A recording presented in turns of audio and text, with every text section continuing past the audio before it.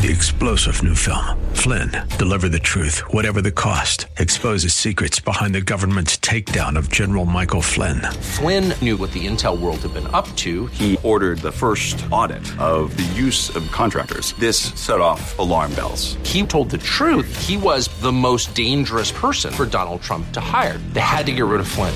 Flynn, Deliver the Truth, Whatever the Cost. Available now. Watch it today. Go to salemnow.com. salemnow.com.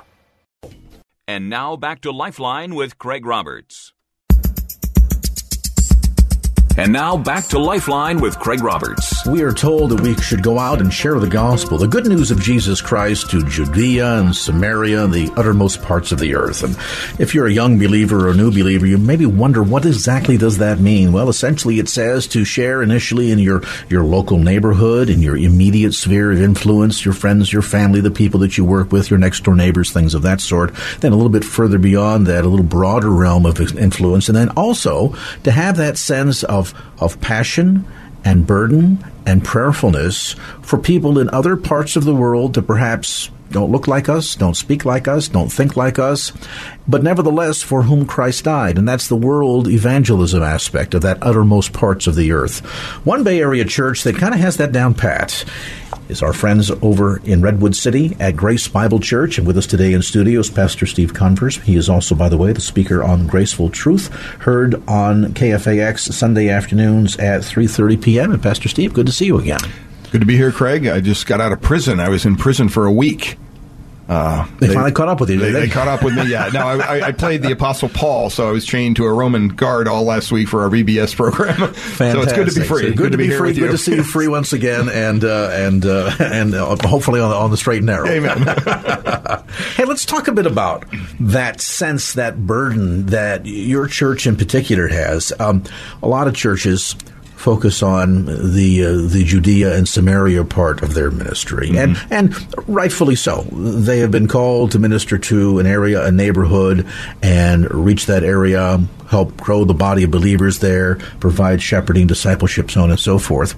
But that greater vision of the uttermost parts of the earth, some churches do a great job at it. Some churches don't quite have it on the radar screen at all. I'm curious, in your case, specifically related to Grace Bible, why is that on your radar screen? Well, it always has been as far as the inception of the church. The church was actually founded as a missions church. It was started by a group of businessmen back in 1948, I think, and they were attending a local church in Redwood City, and one of them had a relative who was a missionary with some organization, and the church they were going to was an American Baptist church, and when they brought up the subject of bringing their nephew on and supporting him as a missionary, the denomination wouldn't allow it. So these businessmen quietly kind of left that church and started Grace Bible Church as a non-denominational Bible church in which they could support whoever missionary they wanted. And so it's always had that missions flavor. But to be honest, it's always been about sending the check. Very good at supporting the missionaries that came up through our congregation as they went out. We even support the retired missionaries still. Even though they're retired, we still issue them checks every month, and we just feel that's part of our commitment to them. But it was probably 10 years ago, we had an individual who started coming to our church who was from India, and he was working here in the Bay Area, and eventually was married, and him and his wife began coming to our church, and he brought up the idea of, have you ever thought of going actually on a missions trip to some of these places you support? And I thought, sure, that'd be great. You want to organize it? And he agreed to do that. And so the first trip that we went on was back in, I think, 2014. We were supposed to go to Thailand first and then India, but there was a lot of political unrest in Thailand, so we couldn't go. So we ended up just going to India. And he knew, growing up there, a ministry that he was able to validate, and there's a lot of needs over there, and sometimes you don't know who to support. And so it was very gracious of him to kind of point us in the right direction. And so we went over in 2014, my wife and I, and him basically, from our church, and just kind of an exploratory mission to meet these folks. And we did, and they have a home there that ministers to about 180, 250 children. And a lot of these children are orphaned. They have no parents at all. And almost immediately, my wife and I fell in love with these two sisters who had lost their parents. And so we agreed to kind of bring them on and help support them. And when we came back and we kind of shared this vision with the church, it was amazing to us to realize that, wow, people really responded to that. And within a matter of months, we had our church, through individuals in our church, were supporting up to 20 of these children who had literally no support at all. And so it was a very eye-opening experience. And I remember coming back and realizing that, wow, they have so many needs over there. One of the first things I had to deal with when I came back was we were remodeling a playground, and we had to spend $50,000 on this playground. And I thought, I can't do this. This is not right. But, the elders, we all kind of got together, prayed about this, and reminded ourselves we have to have a strong base from which to send. And that's, you got to strike that balance. You have to minister to the people locally as well. And so our church has always had a history of doing that. But how radical was the impact in terms of the difference between simply sending the check versus going and seeing? Well, I guess I'll say this. When I came back and we gave our little presentation before the church about our trip, my wife got up and shared, her view of what she saw and everything. And it was very emotional. And I got up as pastor, and I'm not very much an emotional guy at all. And I don't cry very easily, things like that. But I was weeping in front of my congregation. I couldn't control myself as I was telling them about the needs over there. And that spoke so much to their hearts that, wow, this really affected you. And it really helps you grow in your appreciation for what you have here, the blessings, the running water, the toilets, all those things. And yet you realize that it's not all about that. And to these folks that we minister to over there who have little or nothing,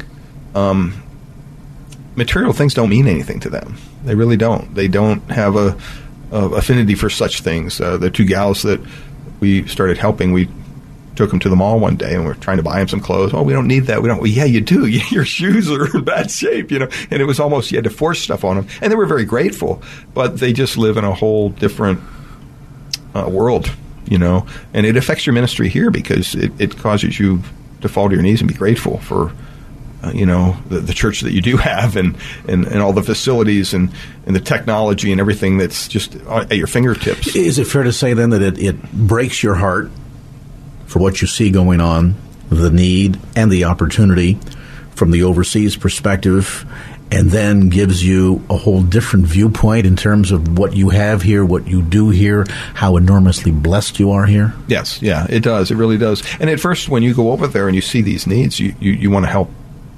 Especially if you're a fixer like me, you want to help everything you can. The need is so great. For every child you help, there's 50 standing in line that aren't going to get any help. And it's a really gut-wrenching process that you go through when you're trying to figure out, okay, where do we put these resources? Because you could have all the resources in the world and dump it over there, and it would still probably wouldn't be enough because the need is so great. But like I said, what is more important is you realize that, they're lacking in material goods and maybe basic things for everyday living.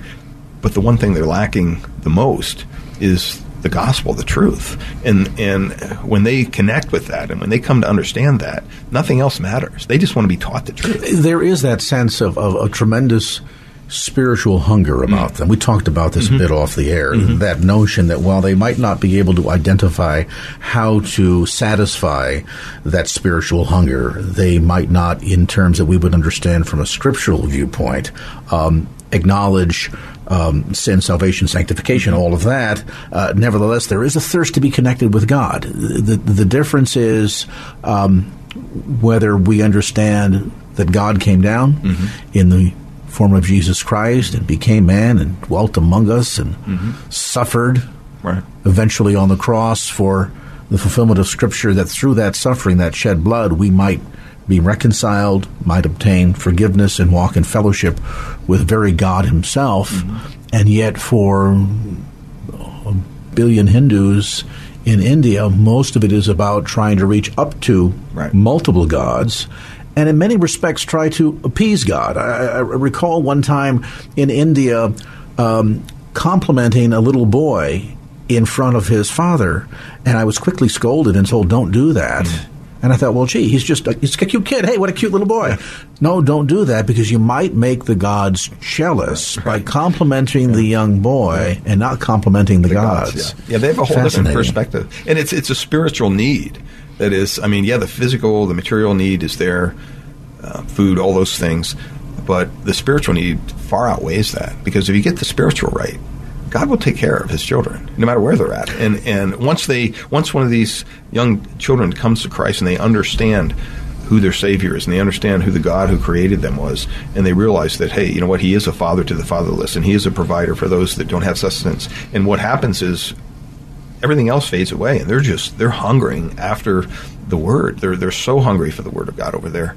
And your heart breaks because, I was a youth pastor for several years before I got into pastoring a church, and I remember going on the youth mission trips, and it was all about painting rooms and building whatever, and those things are great, but one thing that was lacking was the message of the gospel that could change these folks' lives. And maybe they had a new building when we left, but it was definitely lacking as far as the message and the spiritual nature of those trips. And Pastor Steve Converse with us today in studio, senior pastor at Grace Bible Church and also host of Graceful Truth, heard Sunday afternoons at 3:30 p.m. right here on KFAX. We'll take a brief time out, come back to more of our conversation right after this. And now back to Lifeline with Craig Roberts. And now back to Lifeline with Craig Roberts. Welcome back. Pastor Steve Converse with us today. He, of course, is senior pastor at Grace Bible Church located in Redwood City. And you can get more information, by the way, about both the church ministry and the radio ministry, Graceful Truth, which is heard Sundays at 3:30 p.m. here on KFAX. Simply go to gracebibleonline.org. That's gracebibleonline.org. What is your sense in terms of the response to the gospel message? We spoke just before the break about the idea that mankind, in an effort to try to either appease God or reach up to God, goes through a lot of useless motions, a lot of frustrating things, lacking the understanding or the awareness that God came down. Once that message, however, is delivered, what is the sense of what you saw in India of the receptivity to the good news that you don't have to appease 330 jealous gods that are out there that could be angry at you for any time, God up in the heavens with a stick ready to beat you over the head if you dare cross him in any fashion, but rather a loving, kind, compassionate, just God who loves his creation so much that he sacrificed his only son because he wants to have fellowship, that he in fact longs for relationship with us more than we do with him. Right. Yeah. The response really is the same whether it's here in the United States or in India. Growing up as a Roman Catholic, I can identify with a lot of what they go through in trying to appease God, because that's what we did. And so, you have to come to terms and understand that, any response that you get from people is going to be a response that God generates. It's not based on, which track we share with them or what the message is. Is God working in their hearts? And, we have to be true to share the gospel that Jesus did come down and that he does, like you said, long for that intimate relationship with his creation, and that can happen when we turn from our sin and turn to the Savior who died on the cross for us. And once that happens, there's a transformation that takes place. There's a new way of thinking. There's a new desire, and it replaces all those performance, goal-oriented desires that were before. And for the first time, you realize, wow, you know what? You can come before God, and you don't have to do the dance to get the hug from God. Yeah, the revelation of that shift from a guilt-filled life, a guilt-motivated life, to a grace-filled life is pretty revolutionary, isn't it? Just in terms of impacting every aspect of one's life. We normally think in terms, as you've shared, of our financial well-being and our situational well-being. But I think for a lot of people, once their spiritual well-being has been handled, they recognize, hey, we're not laying up treasures down here anyway. They're all being laid up in heaven. That's right. It's all about having that proper perspective on, first of all, who God is, and then secondly, who we are.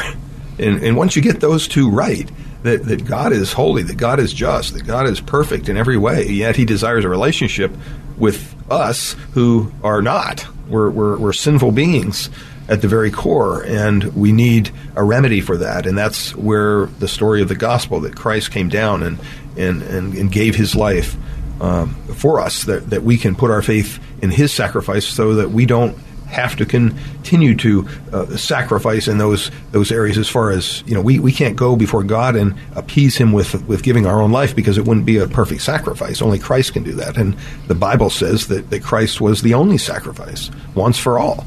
And once you understand that, it allows you to kind of relax a little bit in your relationship with God, to realize that, wow, that's why the Bible says that nothing can separate us from the love of God that is in Christ Jesus. Because, you know what, it's God who established that relationship with us. And even if, we were given the opportunity over and over and again, without God's direct intervention in our life, we would never come to Christ. We're too prideful. We're too filled with sin. It's God who does that work in our hearts.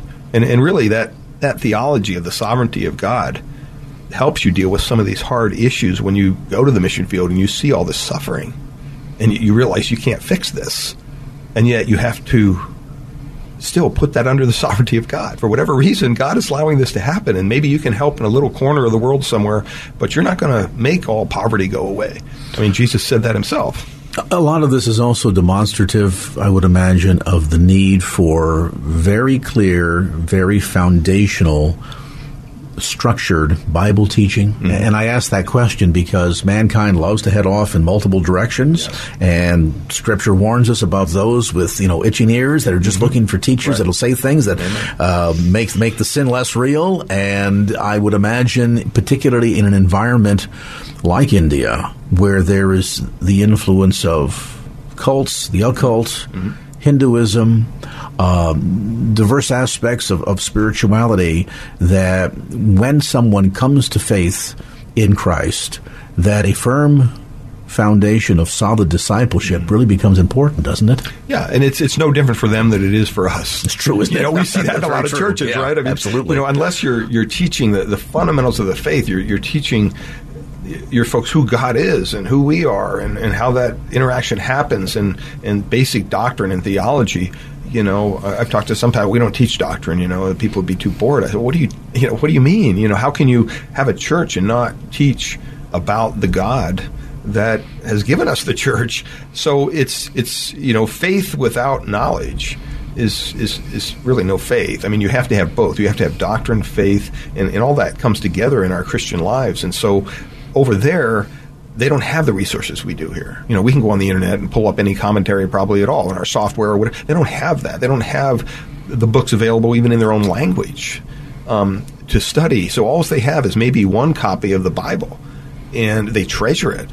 And yet they're so they rely so heavily on the Holy Spirit to lead them and guide them, that it's also important for us. And that's one thing that God has kind of laid on my heart as a pastor, for these pastors, that there's some up in the foothills there that they don't have any resources. And so when we go over there, we hold a pastors conference, and they come down, and it's kind of unnerving, because here in the United States, we want every I dotted, every T. Well, what time am I going to speak? And they're like, well, they'll show up, and maybe it's going to start at 9 in the morning. It happens organically. Yeah, and maybe by 11:30 you're actually starting, because there was a mudslide and half the pastors couldn't make it. And you see these guys arrive, and they're covered and they're wet, they're muddy, they've walked miles to come hear you speak at this little conference. I mean, it's very humbling, and yet they're so hungry. That's what they desire. It also sounds very first century church. You joked about being in jail at the start of our conversation today, and I think of Paul's many experiences in jail, and how there were many that would travel for miles and miles and miles to come and hear him teach and speak of his real life encounter with Christ on that road to Damascus. Right. And that sense that the church in India today is very much a reflection of what the first century church looked like, not only in terms of, I think, the purity of its faith. Nobody's coming to Christ because they've got a promise that if they do so, they're going to have a Cadillac in their driveway. So the word of faith message doesn't work over there that much. And then, too, the notion that, as Scripture tells us, count the cost. They have to count the cost. This is not just, hey, welcome to the club. Let's sign you up for a membership class, and next week you can be part of the bake sale. It's rather understanding you can be ostracized from your family. Mm-hmm. You can be rejected by people that you work with. Socially, yeah, sure. You can suffer extremely for your faith. Some of these stories that we've heard that come out of various parts of India of severe persecution against believers, everything from the gambit of losing jobs to having acid attacks where people have acid thrown on them simply because they have surrendered to Jesus Christ. So it becomes a real faith, doesn't it, in every sense of the word? Yeah, just last year, a brother of one of the pastors that we were ministering to over there went back, I think the story was to his homeland, and he was ministering and was killed because of his faith, because of his Christian faith. And over there, that's just, he's with the Lord. And it's interesting contrast because we think of India in terms of its struggle to come out from underneath the British Empire after the Second World War and the efforts of Gandhi and democratization of India. And yet for all of that, and even supposedly a constitution that allows for religious freedom, I'm using the air quotes here for the benefit of listeners, the reality is that there isn't that much religious freedom and that people are persecuted because they name Jesus as Lord and Savior, both at a societal level and at an institutional level, every day in India. Yeah, and that's something you see happening more and more with the current government. There is a Christian hospital that we went to, and one of the guys that goes to our church, his brother was the head of the medical staff. So at this hospital, it was founded by someone from England years ago. And when we were there ministering, it was amazing to me. At the beginning of the day, it's kind of built in the round. So they have all these clinics all the way around. And in the middle, they have a big an auditorium. So all the people, sick people, come there. The first thing they do is they have a devotion. And so we were able to go, and I was able to speak to them, encourage their hearts, give a devotion to all the medical staff. And then you see all the sick people come in, and as the sick people come in and sit there and wait for their number to be called to go see their doctor, they have evangelists that come in, like maybe twice a day, and open up the Bible and preach and give out scriptures. I mean, it's so you see parts of India where it's a real struggle, and then you also see parts where, wow, you see this going on, and obviously it's okay. I mean, they're not shutting them down because of the impact they're having on the health and the welfare of the people. And of course, the irony is, not unlike communist nation like China, for example, even if we were from an institutional level, from a governmental level, actively trying to shut down the church, all that would do is add more fuel to the evangelistic fire. Exactly. As China has learned. I mean, the interesting contrast that by the end of World War II, by the time the communist Chinese took over under Mao, you had maybe, best estimate, 80,000 Christians in the country.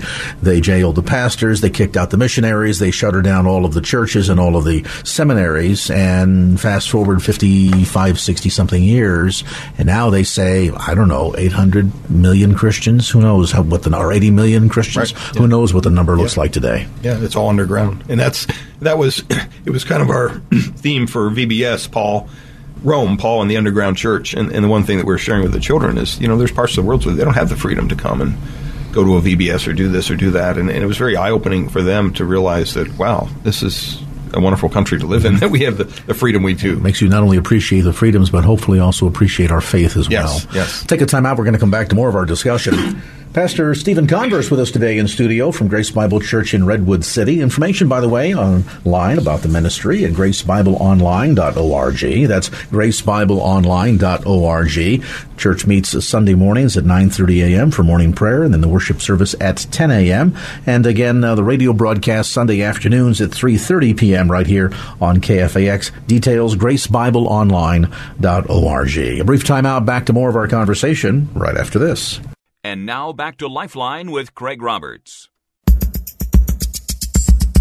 And now back to Lifeline with Craig Roberts. Welcome back. Pastor Stephen Converse with us today in studio, Senior Pastor at Grace Bible Church. We've been talking a bit about a recent missions trip there and just the impact, Pastor Steve, on not just you as the pastor, but the trickle-down of the entire church, where you not only begin, as you suggested, to appreciate more of the enormous blessings that we have here in the United States, but then, too, the enormous need that there is overseas. And while we can focus on contrast between utter poverty and great wealth and riches, the real need, the need that should interest most of us as Christians first and foremost, is the spiritual need. Mm-hmm. Yes, yeah. And that's, and part of that is, as a church, when we send them gifts at Christmas time, these children, or we help out with their different programs they have throughout the year at this certain mission.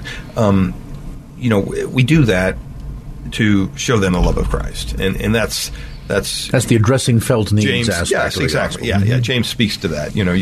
And so it's important to do both. And funny how sometimes we in the church get real good at one or the other. Yeah, and we can do the best altar call in the world, but not so great when it comes to meeting felt needs, or aspects of the church that do a great job at the works end and addressing felt needs, and the whole evangel side kind of becomes an afterthought, sadly. Yeah, it's a balance. It's a balance. And I think that Scripture lays that balance out for us if we're just willing to follow it. I'm curious, you think about things like Jesus feeding the 5,000. Right.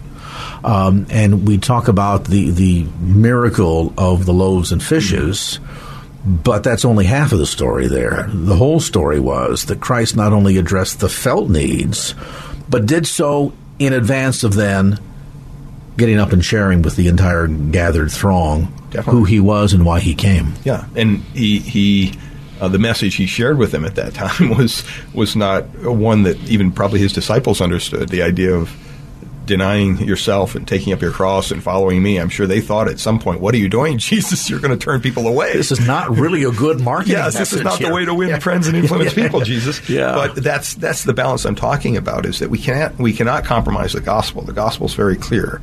So it's not either or, it's both and. It's both and, yes, totally. Yeah. In part of your travels, you also mentioned to me that you have been to Thailand, and what a fascinating contrast there. Even though still part of Asia, there is a dichotomy, I think, in Thailand, that you see some aspects of material wealth and that kind of big city feeling, and then you see areas that are very poor, very rural.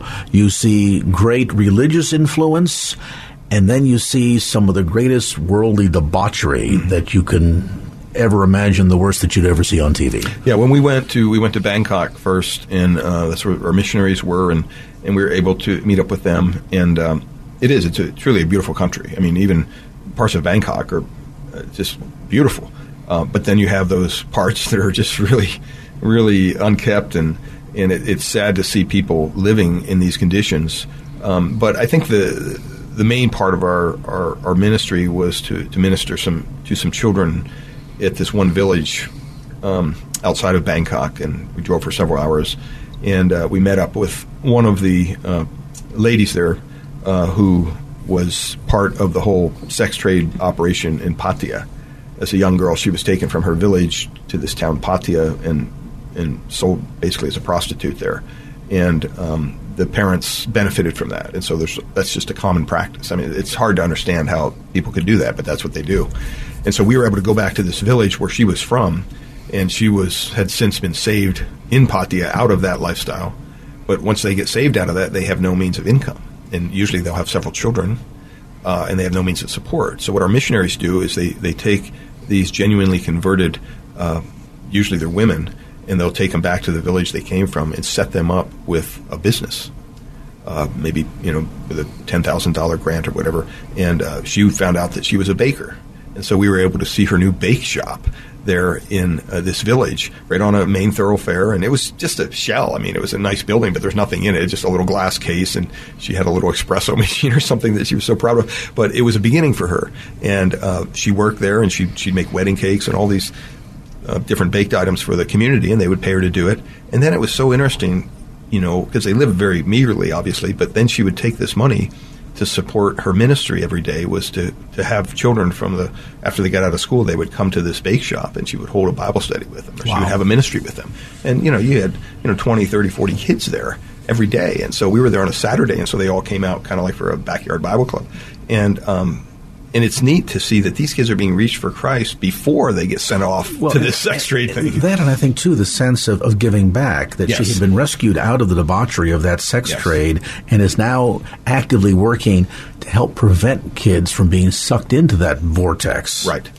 And it's so sad. So that was one of the ministries that we were able to go visit. And then we actually went down into Pattaya, this town that's known around the world for its promiscuity and its prostitution, and just driving through there, it just turns your stomach. You just see bar after bar after bar, middle-aged men hanging out, waiting to, kind of try to have some kind of a relationship with these young people, and boys and girls, and it just breaks your heart. And there's been talk about this in terms of the EU, the United States government cracking down on so-called sex tourism, and Thailand itself also saying that they were going to get engaged in doing more to try and, from a legal standpoint, reduce it. But it sounds like, in spite of those efforts, it's thriving. Well, it would have a devastating effect on the economy of that, because that's all it's known for. I mean, there are people from all over the world. That's the only reason they come here. A tragedy. And it's a lot of it now, apparently, is, from what I heard, is controlled by the Russian mob. They have their hand of influence there. So it's kind of a weird setup. But as we drove through there, I'm thinking, where are we going? And we get to this little storefront, and it's their church. And so during the week, it acts as a child care center for all the women's kids that work in the bars. They send them to this child care center, but on Sunday it becomes a church, and so they set up for church, and we had a wonderful service there, and I was able to preach the gospel with them, talk about Zacchaeus, and it was right before Christmas, so they had all the Christmas decorations up there. But it was so interesting to get up and speak before a congregation of prostitutes and transgender people, and I mean, it's just not your local. I'm not used to that, so it was very eye-opening, and yet the message doesn't change. Exactly, there's that passage of Scripture, and so were some of you. Yes, exactly. But for the grace of God, I mean, and maybe there's also in part there a lesson for the church in America, that sometimes we like to remain in our ivory towers. We like to remain in our suburban areas with the neatly manicured lawns and the freshly painted buildings. And we just had new neon put inside of the cross. It glows so beautifully at night. You should come see it sometime. And we're very proud about some of the temples that we have built for God. Yeah. And yet they're empty. Yeah. The unfortunate thing, I think, for the modern day church is the identity is in their stained glass and their sound systems or the presentations they do on Sunday. It's not in Christ, and so it's so important to get back to that. And it doesn't matter where you go in the world, whether you're in downtown San Francisco or here on the peninsula or over in India or Thailand, people have the same needs, especially when it comes to spirituality. We're all sinners, the Bible says. We've all fallen short of God's glory. We all need a Savior to remedy that. And so we need to pray, and we need to work toward that end of getting the gospel out and really seeing Him transform the people's hearts so their eyes are opened. Pastor Steve Converse with us today in the studio, Senior Pastor at Grace Bible Church in Redwood City. More information on the web at gracebibleonline.org. That's gracebibleonline.org. And now back to Lifeline with Craig Roberts. And now back to Lifeline with Craig Roberts. Welcome back to our visit. Pastor Steve Converse today in studio, Senior Pastor at Grace Bible Church in Redwood City, speaker on Graceful Truth, heard Sunday afternoons at 3:30 here on KFAX. Information about both the broadcast ministry as well as the church in Redwood City online at gracebibleonline.org. That's gracebibleonline.org.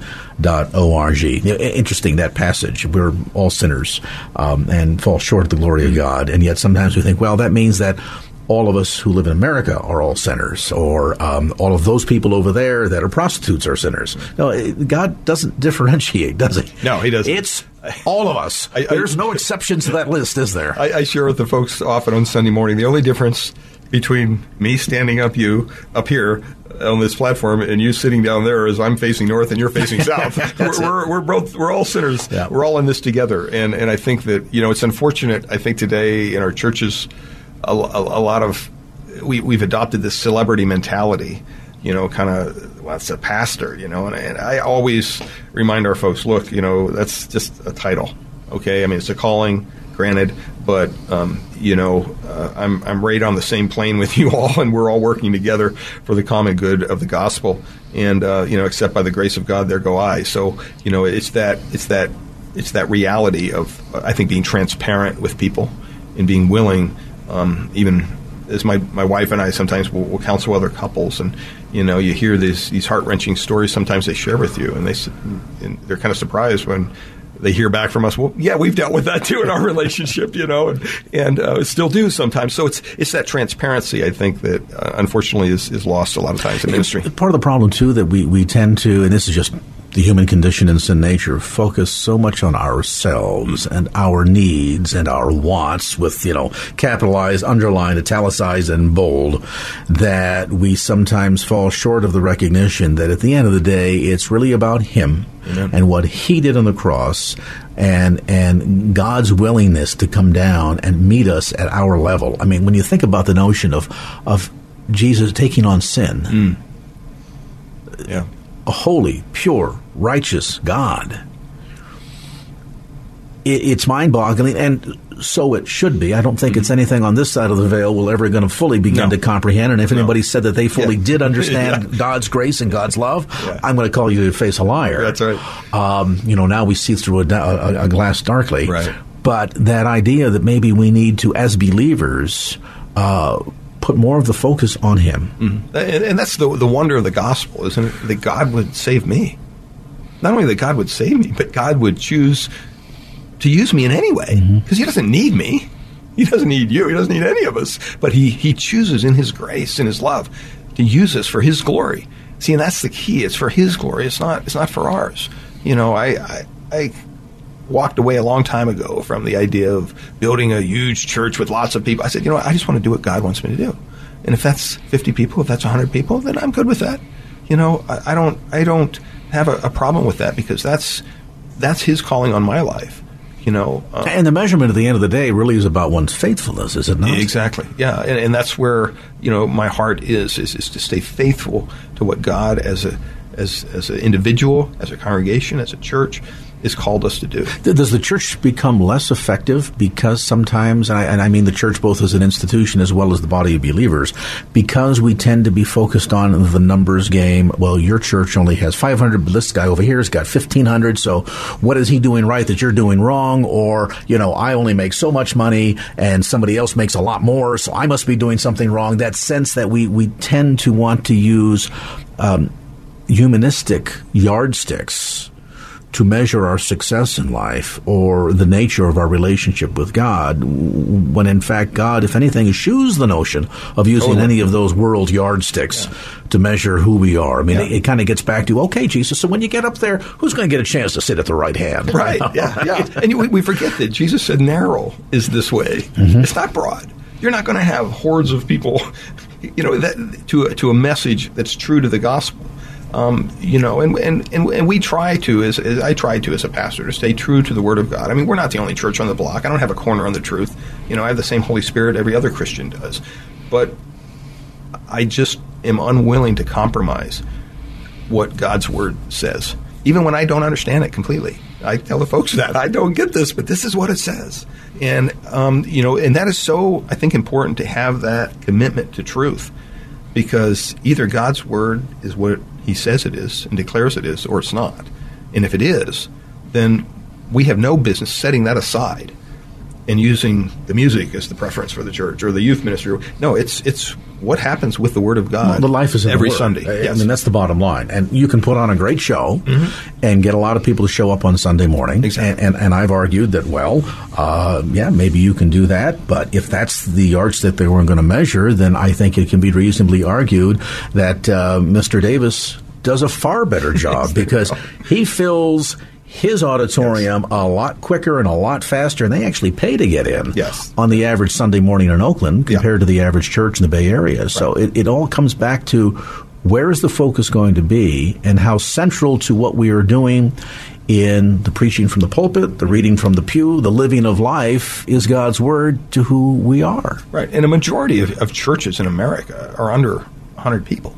I mean, we fail to understand this, that most of the churches are not mega churches. And funny, I looked in the Bible for stories about mega churches in the first century church. Yeah. There are none. Yeah, and that's what I often tell people. We forget they met from house to house. You couldn't fit a couple thousand people in a house. So it goes back to the idea of, just being faithful to what God has called you to do, not just as a pastor, but as a Sunday school teacher, as a youth ministry leader, as someone who's greeting at the door, folding bulletins, helping in the kitchen, wherever you're serving. Just be faithful to what God has called you to do. I learned that early on when I was a youth pastor. We planned these big events, expect 200 kids, and 5 kids would show up for whatever reason. And we had all this stuff. And I remember the youth workers asking me, well, should we cancel it? It's like, no, there's 10 kids here. We're going to do the best. We're going to do the same thing we did with 10 kids as we did with 200. And, God really appreciates that kind of faithfulness, and that commitment. It's not about how many are in your congregation. It's just being faithful to what God has called you to do. Well, and never knowing within that realm of influence who might be there. I mean, Christ poured out his life continuously for 3.5 years to a ragtag group of 12 guys, most of whom couldn't get an interview, let alone a job with a Fortune 500 We wouldn't have hired them today. Right? Yeah. And yet there they were, and they carried on the legacy, the spiritual legacy that has influenced the lives of every one of us to this very day. And so this is not to suggest that a church that's been successful and has seen numerical success is somehow doing something nefarious to achieve that or something wrong. Not to say that at all, but to suggest that at the end of the day, the yardstick, the measure is not based on what's going on numerically in the pews, but what's going on in the hearts of individuals. Exactly, and what they're doing with the Word of God. Precisely so. Yeah. Speaking of the Word of God, so tell us briefly what's going on with the Word of God over at Grace. Well, we've been in our study through Romans, so we just started. You can be there forever in that book. This is our 116th message in the book. To prove my point, thank you. We're in Romans chapter 12, so we've just gotten out of Romans 9, 10, and 11, which was... And you take almost a Dr. McGee approach to this. It's verse by verse. Methodical, love it, good expository basis. Just take my time. I was nervous at first when we went through the Gospel of Matthew years ago because I thought, I bet you the people are getting restless or whatever, and kind of took a little... you should have tried the book of Leviticus. Ask some questions, and they're, no, this is good. So we just continue through it. So it just works for me to do that because, I'm not creative enough to come up with something new every week. So for me, it's just, it's the next verse. We got to deal with the next verse. Plus, it keeps you true to the text, and that's so important. And along those lines, we have a lot of different things going on. We have a women's ministry that my wife leads with. She teaches several studies each week on Tuesday mornings and Tuesday nights.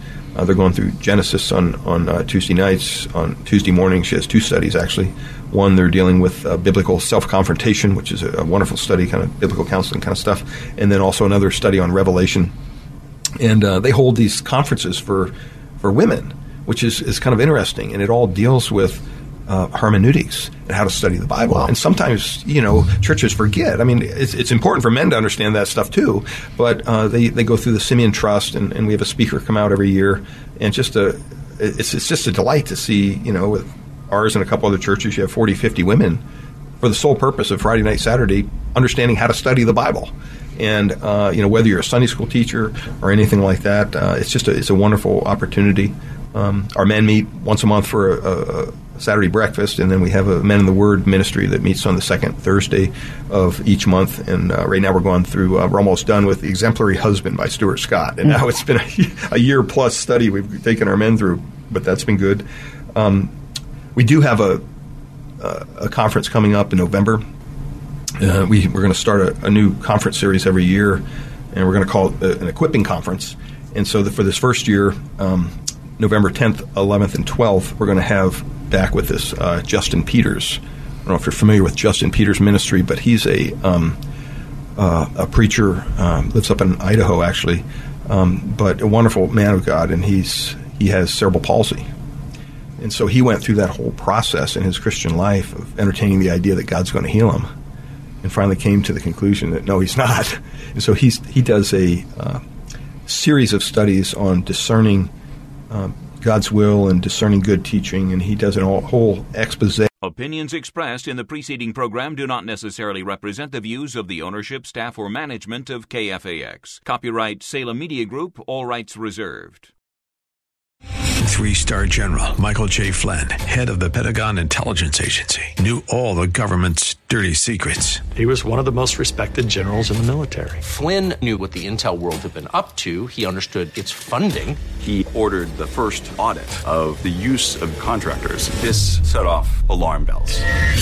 The explosive new documentary, Flynn, Deliver the Truth, Whatever the Cost, uncovers the facts behind this scandal. Flynn told the truth. He was the most dangerous person for Donald Trump to hire. I find out the worst enemy that I'm going to face in my life is right here in America. They took my assessment and they wanted me to change it. And I was like, I'm not changing it. They had to get rid of Flynn.